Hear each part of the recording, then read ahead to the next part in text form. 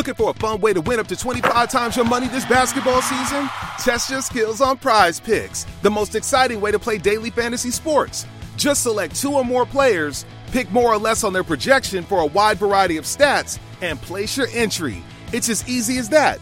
If you have the skills, you can turn $10 into $250 with just a few taps. Easy gameplay, quick withdrawals, and injury insurance on your picks are what make Prize Picks the #1 daily fantasy sports app. Ready to test your skills? Join the Prize Picks community of more than 7 million players who have already signed up. Right now, Prize Picks will match your first deposit up to $100. Just visit prizepicks.com/get100 and use code GET100. That's code GET100 at prizepicks.com/get100 for a first deposit match up to $100. Prize Picks, daily fantasy sports made easy.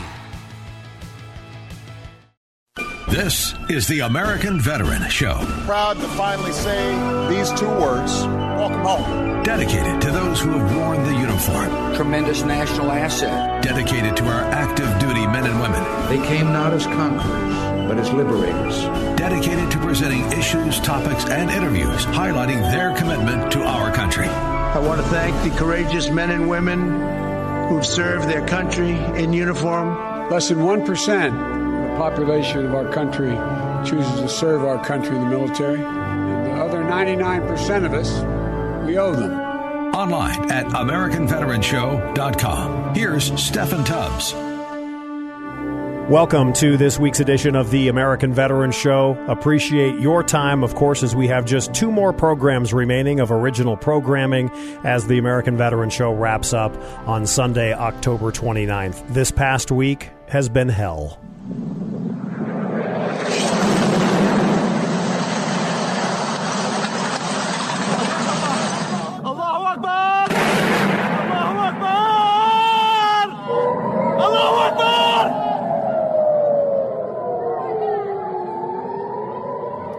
The message that I bring to Israel is this.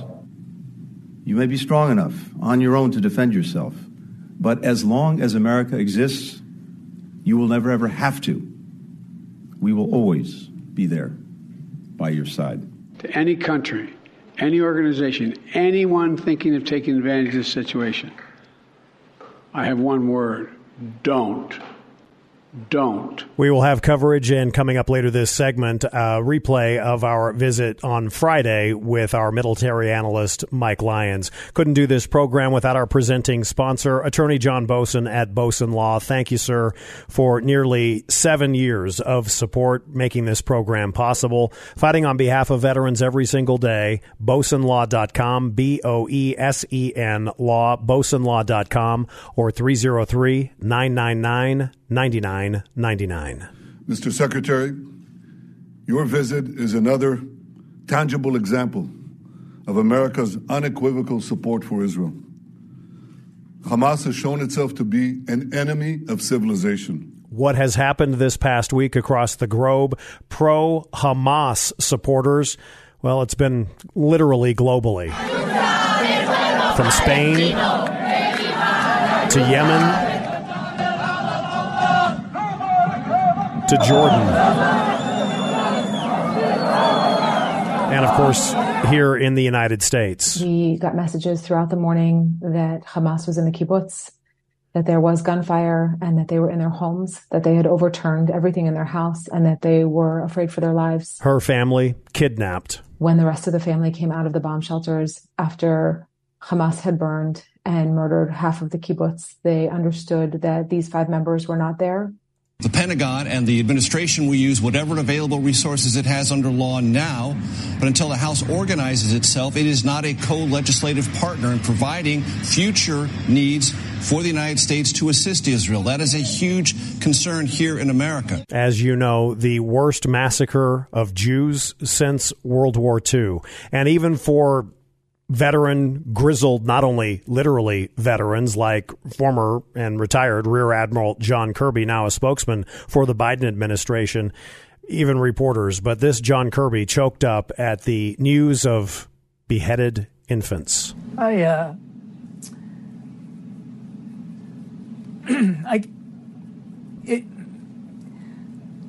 sorry. It's very, excuse me, very difficult.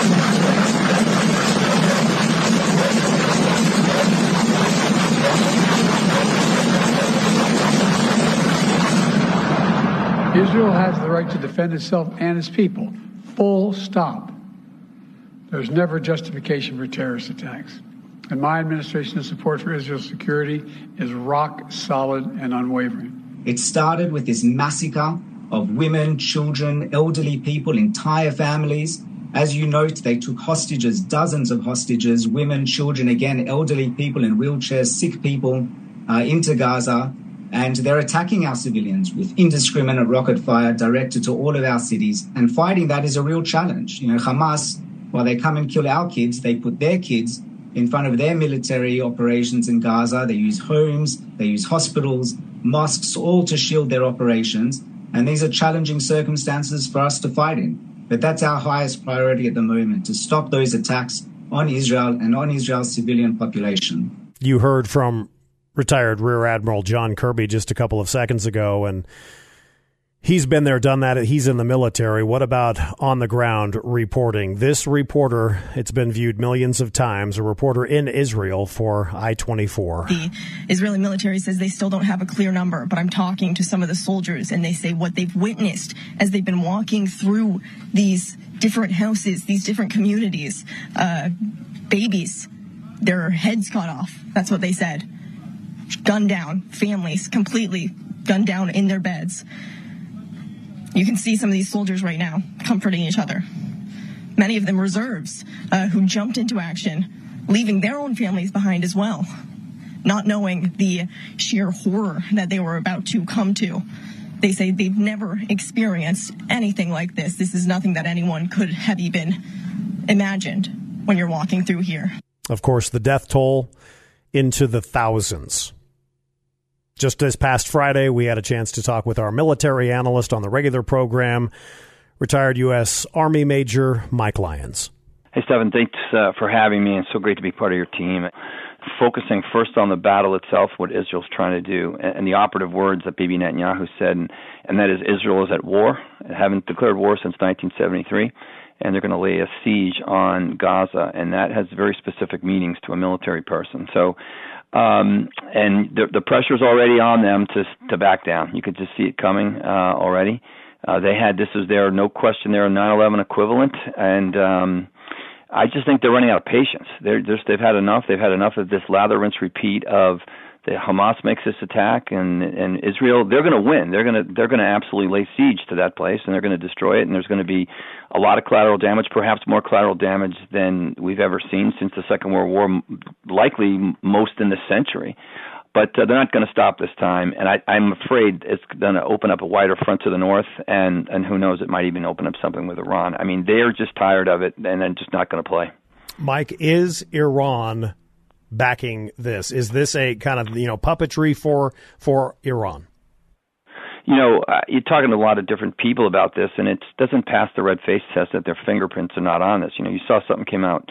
I was actually in the news studio, and the report came that the U.S. government says, oh, no, Iran was not involved. I mean, this administration is trying so hard not to have Iran involved, because if they know Iran's involved, then we're going to have to do something. Right. And they don't want to do anything. They want to everything is right in the middleism of doing nothing. It's just amazing. And the Israeli chief of staff made a very interesting comment. There's a time for peace and there's a time for war. And as someone has done this before, I've always said, war is a failure of deterrence. But if you're going to go, you make sure that you go and you're going to go and win. That's really what's happened here. We have no deterrence against Iran. We have no deterrence against these nation states that exist without real countries and citizens and geography behind them. And if we don't do something to contain and deter the Iranians, and they think they're going to do something, it's just going to continue to happen. And they're about to try to wipe Israel off the earth. And we have to sit. Israel needs allies. Let's find out to see who's going to be on their side or not. Our thanks, as always, to our military analysts throughout at least the past several years here on the American Veteran Show. Thank you to, of course, Major Mike Lyons, who has a son in the United States Navy, and we would be remiss if I didn't mention that happy 248th birthday, United States Navy, just this past Friday. We will, of course, coming up on our regular program, Monday through Friday, 4 to 7 Mountain Time, have the latest on the war in Israel. As we take a break, I want to tell you, stick around. An amazing Vietnam veteran. He was born in 1933. His father served in World War II, went to the University of Wyoming in Laramie, met his wife. She goes to CU Boulder. They travel the world, and he would also, after Korea, he missed Korea because of his age, but in 1955, he found himself in Germany at the early stages of the Cold War. Do not miss our new friend of the program, Don Cluxton, Colonel Don Cluxton, United States Army. We're just getting started. This is the American Veteran Show, AmericanVeteranShow.com.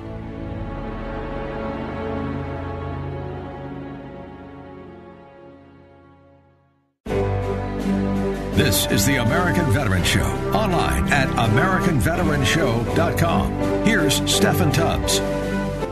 We continue this week's edition of the American Veteran Show with a very special guest, and one of the things that I've loved to do as we wrap up almost 7 full seasons of the American Veteran Show, I think you know it by now, is having our veterans in studio. It's great when y'all have been joining me on the phone, but there's nothing like saying thank you in person. Please welcome to the program. He says I can call him Don. He says Donald is fine, but I'm going to call him Colonel. But Donald Cluxton Jr. joins us, and thank you so much for joining us here. How long were you in? I was in for 22 years. And you went all over, didn't you? Yes, I got a lot done in those 22 years. Platoon leader, infantry, company commander, battalion commander, brigade commander, 2 tours in Vietnam, 3 years teaching at West Point. It was a full 22 years. Yes, sir. And you did a lot more. You're 90 years old? I am. Well, I appreciate you as a resident of Evergreen joining us here on the American Veteran Show. We have plenty of time, so don't feel like you have to be rushed. But I want to know, kind of right now, how are you watching the current developments in the Middle East, sir? Well, I'm watching it. Of course, that's the sort of thing I did for all those years, and so I'm intensely interested in it. Of course, you get thorough coverage in TV. It's about all they're talking about at the moment. You know, when you look and see the atrocities, are you like so many people? I mean, some of the things and the horrific stories we're seeing, clearly we haven't seen since World War II. Well, that's true. It's absolutely appalling. It's heartbreaking, to be sure. Mm-hmm. And those targeting people as the terrorists do should not be done ever. If you're going to put organized armies against each other, all right, go ahead and do that. But if your target is civilians, that's really, we should better beyond that, and mm-hmm. we should be better than that. We should as a civilization, as humans. Let me ask you: you're born in Tempe, Arizona, in yes. the mid 1933. Your birthday, happy birthday, coming up January 19th, 1933, and then you lived in the Southwest for a while as a little boy. Talk about that. Well, yes, as you say, I was born in Tempe. My father was teaching political science at the local university there, but then the state of Arizona went broke, and he was being paid in vouchers that would be good someday. Wow. On the other hand, he was a reserve Army officer out of Stanford, ROTC, so he was accepted into the Civilian Conservation Corps as an officer and ultimately as a camp commander, and that resulted in my moving around quite a bit because mm-hmm. my mother was determined to get as close to him sure. as she could because he couldn't leave the camps. Right. You know, I find that you and we're going to get into those years in Vietnam coming up a bit later, but I find in talking with somebody such as yourself that was born into this world and too young to have served in World War II, but old enough perhaps to remember World War II. Do you remember? So you were born in 1933. Do you remember hearing about Pearl Harbor? Oh goodness, yes. Tell me about those memories. My father was, by that time, had been called to active duty in Franklin Roosevelt's run-up to World War II. He could see it coming, and he called people like my father into active service. So he was at Lowry Field, and we were his boss, the colonel he worked for, had invited all of us to go to lunch at the Cherry Creek Country Club. He was a member. Mm-hmm. We were all sitting talking in his house there, the colonel's house, and the woman next door, who was the wife of a fighter pilot and known to be excitable, came over and she said, my God, they're bombing Pearl Harbor. And my father and his boss said, no, you got it wrong. It can't be Pearl, maybe Dutch Harbor. She said, turn on the radio. Wow. And there it was. Unbelievable. Our guest is Colonel Cluxton, Colonel Don Cluxton, and I want to ask him, we've got a couple more segments with you. After Pearl Harbor, obviously you're only getting older, so you're getting into your teenage years, at least close to them, right? And then the war ends. But what do you remember from post-Pearl Harbor to the end of World War II in 1945? Well, you remember the regular things. Radio reports. Yes, but what I mean is rationing was in. You got little red plastic coins that allows you to buy as much as a certain amount of meat. And most of the men who were qualified were gone. Right. You remember Victory Gardens, those types of things? Oh, yes. Yeah. Victory Gardens and rationing. Scrap dry divides were big, and everybody was encouraged to buy war bonds and war stamps to go on to for what was going on at the time. I want to read, and your daughter Diane is here, and I owe her the greatest thanks because she's introduced me to you, sir. Diane wrote to me earlier this year about you, and we both want to embarrass you. That's actually not true. It won't be the first time. I'm sure.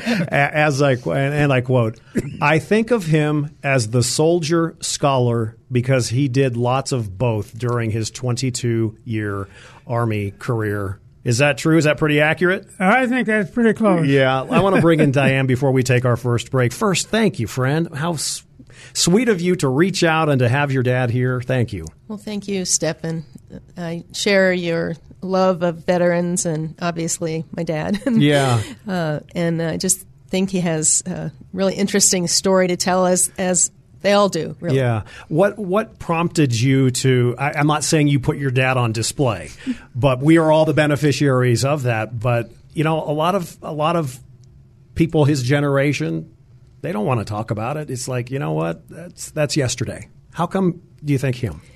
Well, all through my life, he's told stories, different stories.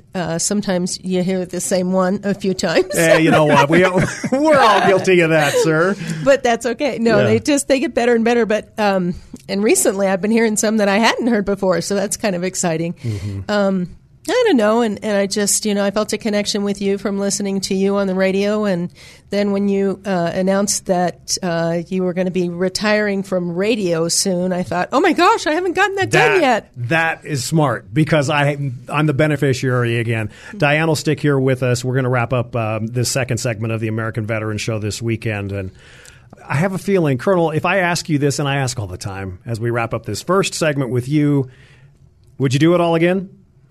Yes, I would. So no doubt. There's no hesitation there. No, not really.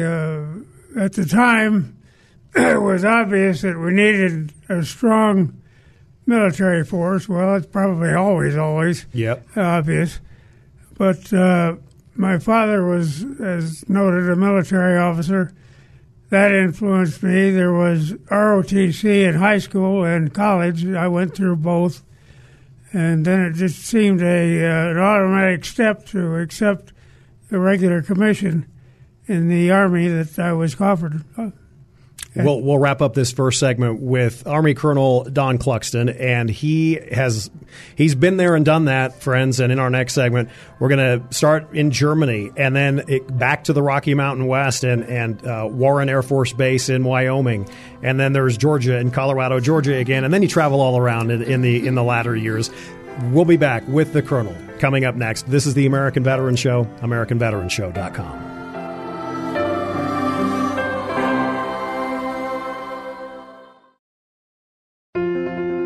Welcome back to the American Veteran Show. We continue now with Stephen Tubbs. Welcome back to the American Veteran Show once again. I don't say this to make you sad, but this show after today only has 2 brand new episodes to go. The show will wrap up. We put a lid on it October 29th, and we continue our conversation with United States Army Colonel Donald Cluxton, Jr. He born in 1933, so here's, again, if you weren't with us in our last segment, he's old enough to remember Pearl Harbor, as he talked about. He's old enough to remember going through 1945 as a young boy. And he was too young, obviously, to serve in World War II. However, he serves this country a 22-year Army career, and we'll get to as much of it as we can. First, I want to thank Diane, your daughter, Colonel. Are you glad that she kind of dragged you into this mess? Oh, sure, absolutely. Okay, that's what I wanted to hear. I'm sure she would as well. So your dad is in World War II, and then World War II does come to an end, and you're going overseas. Talk about going to Germany. Yes, my father was right after the war was sent over as a member of the occupation army. He went over probably early 46, and then dependents were encouraged to accompany their primary their officer to Germany. So my mother and I traveled over there by train to New York City from Denver, then by Liberty ship across the waters. Yeah, and you were what? You were like right around 13-ish. Around 13, yes. And it takes 10 days to go across the Atlantic in a Liberty ship. Yeah, do you remember that voyage? Oh, quite well. Yeah, yes, yeah. Did you have comfortable accommodations? It was the same bunks that the sailors and soldiers had. That to me, quite, and I don't want to put words in your mouth, but to me, at 13, sounds like quite an adventure. Oh, it was, yeah. No about it. Yeah. No doubt about it. Yeah, yeah. And then, so how long were you in Germany then, and your father over there as part of the peacekeeping and the post-World War II? Yeah, we were there about 2 years. You sprechen Sie Deutsch? I can get along. I'm not fluent. You can tell me anything, and I go, oh, okay. Beer? We continue. Wonderful to have 90-year-old Colonel Don Cluxton here. You come back, and then, at the point of you being around, what, you were pretty young when you got married, right? You come back to the States, or at least when you meet your future wife. Oh, yeah, well, we met in high school. Yeah. As seniors in high school. She sat in front of me in English class, as I recall. Spilled her beads all over the floor one day. And that was it love at first sight? Well, we were down there trying to find all the beads. Uh-huh. And then I asked her out, and it moved on from there. You must have been successful in hunting for the beads. Yeah. I think we found most of them. Yeah, I know you have both. And for Diane, memories of your mom, Ruth, and for you, your longtime wife, Ruth. How long were you married? 62 years. Wow. Congratulations. I should have found you earlier in my life and found the key to success because I've failed. But it's just so awesome to hear this. So then you come back to Colorado or this region, then you go to, tell me about college. You went to the University of Wyoming? I did, yes. My father was stationed at Warren Air Base, so I went to Cheyenne High School, and it seemed obvious to just go over the hill to the University of Wyoming. Yeah, that did. Which I did. Yeah, not too far away. And then talk about college and how you were you athletic? Did you make a lot of friends? You helped with the beads, so you got a gal? Yeah, I did. I joined a fraternity, and so you have quite a bit of social life. She went to the University of Colorado in Boulder because that's where her parents went, and they wanted her there. So So this was a little long-distance commuting between Laramie and Boulder. I had a 1941 Cadillac, which I bought in 1953. Yeah, it wasn't quite a classic yet, but still, how cool, a 1941. Right. Let me ask you, at some point, again, I find it, I know I've said this now 3 times, but I find it fascinating your age and when you were born, because you also missed Korea. I barely missed it, yes. You did barely miss it. However, what was coming ahead would be Vietnam, and I promise we're going to get to that. But when do you decide to do the military? Well, I decided basically in my senior year of college, and they said you can, with your record here in the university, you can either opt for a regular Army commission, which puts you on the same footing as the West Point grads, or you can go as a reserve officer, which means we call you when we need you. Yeah. So I thought I'd try the regular Army for a while. That was a 3-year commitment at the time. 3-year commitment turned into 22. Oh, right. Yeah. And we got married. I went to Fort Benning for basic officer training, and we got married while I was at home in Cheyenne over Christmas. Our anniversary was Christmas Eve. Oh.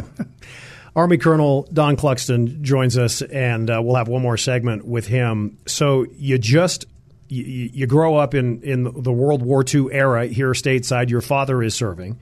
You are in this age group where you just missed Korea.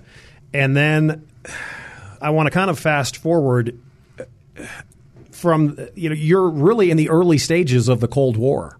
That's when your infancy in the Army is the infancy of what we know as the Cold War today. Talk about what that was like. Well, once we got to Germany, I was a rifle platoon leader, and then I was a weapons platoon leader. A platoon is about 44 soldiers. And the 8th Infantry Division was close enough to the border with East Germany, so we would have been in action right away had the Russians and East Germans come across. We had a plan to move forward quickly, and then another plan to move all the dependents of the families back, called the NEO, Non-Combatant Evacuation Order. And that was planned, and the whole thing was practiced once a month, unannounced. Yeah. Was there, I'm just trying to, through your wonderful descriptions, I'm wondering, was there always this just constant tension? Well, you're kind of used to it. It's not up your. Look, I'm just a Joe civilian, so that's why I'm amazed by it. In that you've just come out of World War II and Korea, and now you've got East and West Germany, and you're there. You would be the first to answer the bell. Yes, well, yeah, we had, as I say, it was practiced once a month, unannounced, usually around 3 in the morning, and you had to have everything gone from the barracks and in your initial assembly area within 2 hours. If you didn't make that, then they're going to release you and see if the next guy could do it. But as a platoon leader, it was easy. I could do it in 30 minutes. You also, you get into around, thanks to Diane's outline of, your timeline, from 1960. You're in Japan. You go from Germany, and now you're in Japan. And through the notes here, it sounds like you had a few jumps out of a perfectly good airplane. I did. Diane says 35 jumps. 57. 57, 35. She shortchanged her dad. 57 jumps. Right. You remember that first one? Oh, yes. I bet you. I surely do. Yeah. You hoping the parachute works? Well, I was hoping my knees would work. And when they said stand up in the aircraft, I was afraid I wouldn't be able to. Yeah. But of course, I did. I was up immediately and out the door. Well, we're gonna take our next pause here, and then from Japan, it's Vietnam. We have a wonderful rest of the program with Colonel Don Cluxton, United States Army, 90 years young. He joins us here on the American Veteran Show, AmericanVeteranShow.com.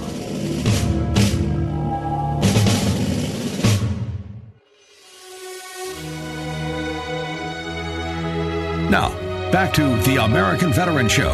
Here's Stephen Tubbs.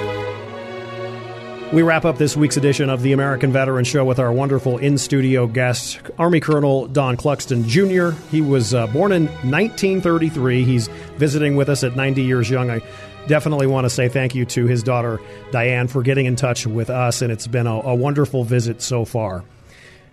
And then there's Vietnam, right, sir? Right, yes. Talk about that. Well, yeah, I was stationed on actually Okinawa, Japan now, in an airborne outfit. We jumped around the periphery of the Asia there, Korea, not combat jumps, just training jumps. But then you begin to hear stories of guys who had just come back from Vietnam. They would go from Special Forces. They were there to Vietnam and come back, and he thought, boy, I got to get something that's... bad stories, right? Well, horrible.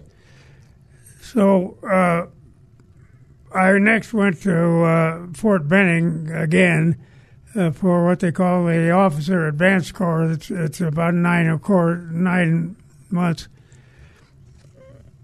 And I was determined to get into this thing because I'm a professional officer. That's what I'm supposed to do. Yes, sir.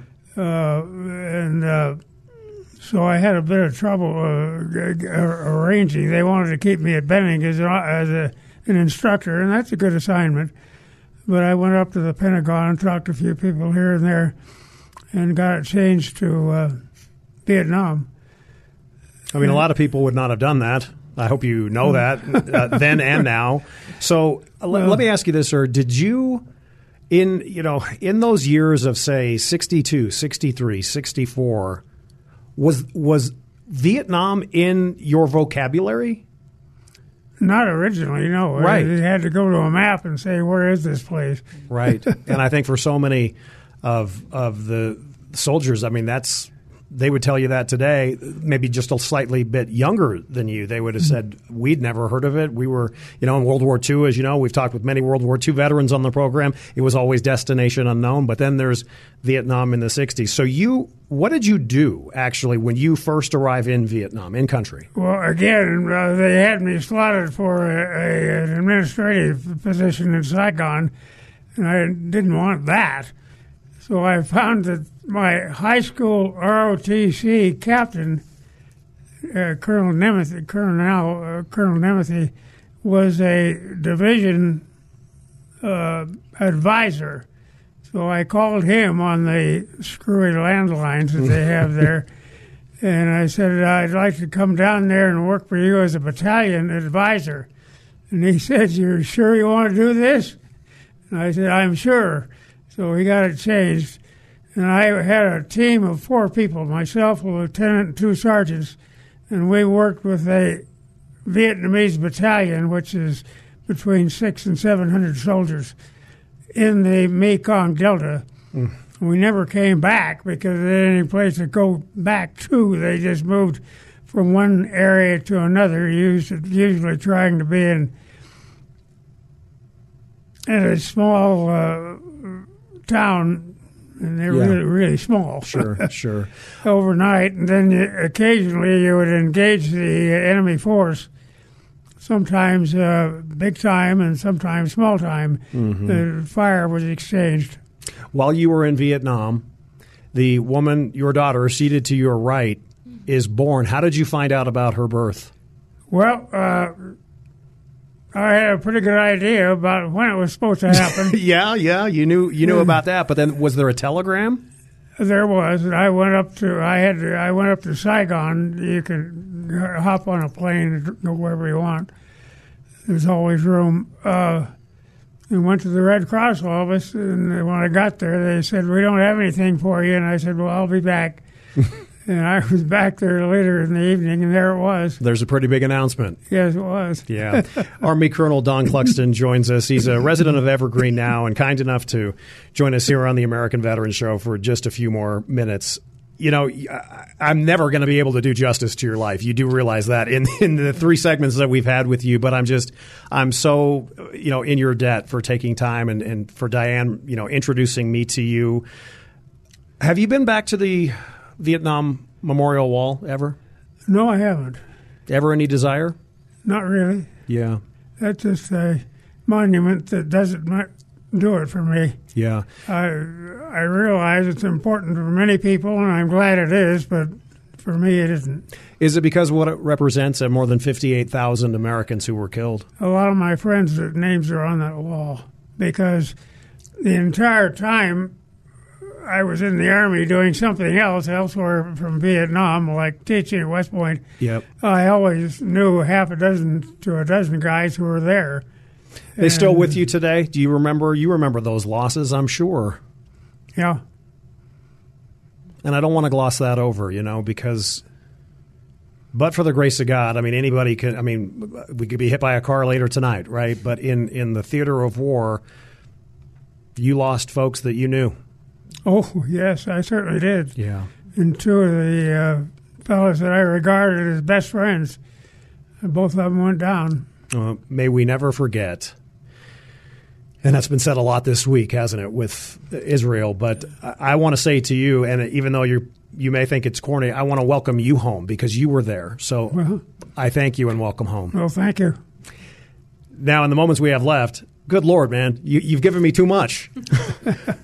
Let's just see. You attended the Naval War College. You had attended University of Wyoming. Then you attended Duke. You get your master's in history. Then, just a little side trip to being a professor of military history at the United States Military Academy at West Point. Right. That was a great assignment. Was that kind of a quote unquote desk job that you actually didn't travel down to the Pentagon and say, "Yeah, I don't want to do this." You liked that. I got word in Vietnam that I was being considered, and they said, "You're in this." I happened to be rooming with a major who was a graduate, and he said, "Don't hesitate, grab it." Do it now, yeah. And then you attended the National War College. You have done just so much in your life, right. Not just the 22 years in the military. And I don't want to pretend that your other life experiences haven't been amazing, but can you believe you're 90? Not really.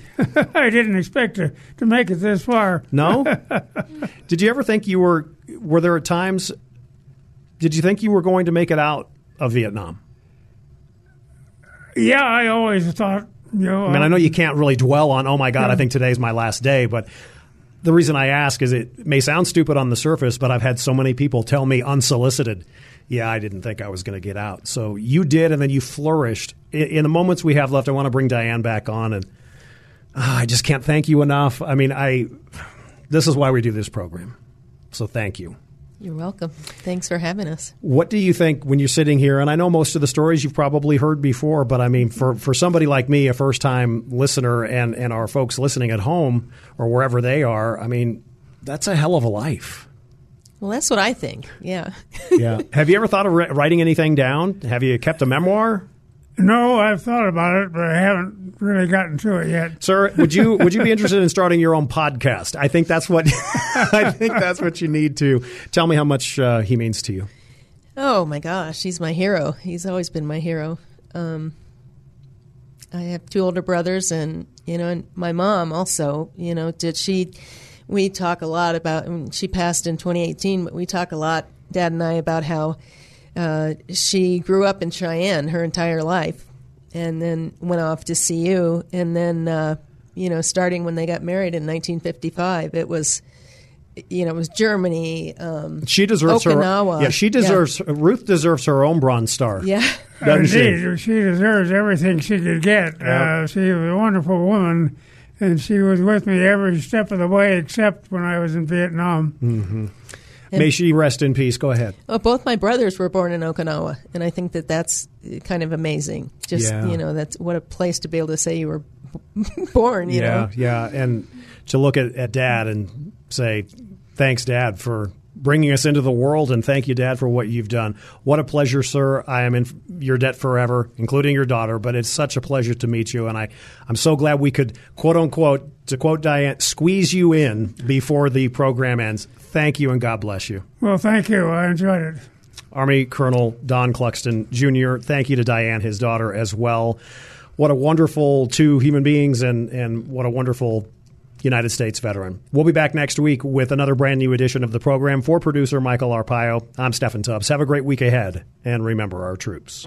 The American Veterans Show is a copyrighted production of Mountain Time Media Group, LLC. All rights reserved. For more information, visit AmericanVeteransShow.com. And join us next week for another edition of The American Veterans Show. The United States Border Patrol has exciting and rewarding career opportunities with the nation's largest law enforcement organization. Earn great pay, outstanding federal benefits, and up to $20,000 in recruitment incentives. Learn more online at cbp.gov/career/USBP